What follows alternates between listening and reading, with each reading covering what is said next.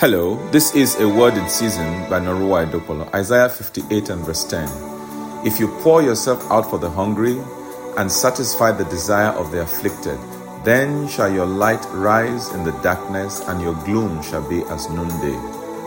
Here we see another example of the cause and effect principle discussed a few days ago.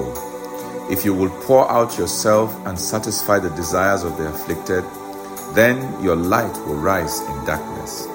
One can read this promise to mean that you will come out of obscurity into the limelight.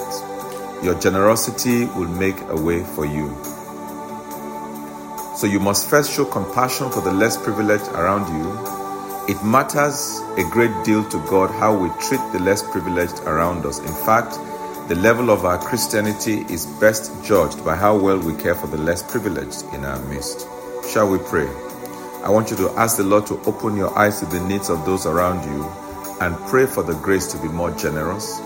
Pray that your light will rise out of obscurity, out of every form of darkness, in Jesus' mighty name. Amen. May God bless you. Have a wonderful day.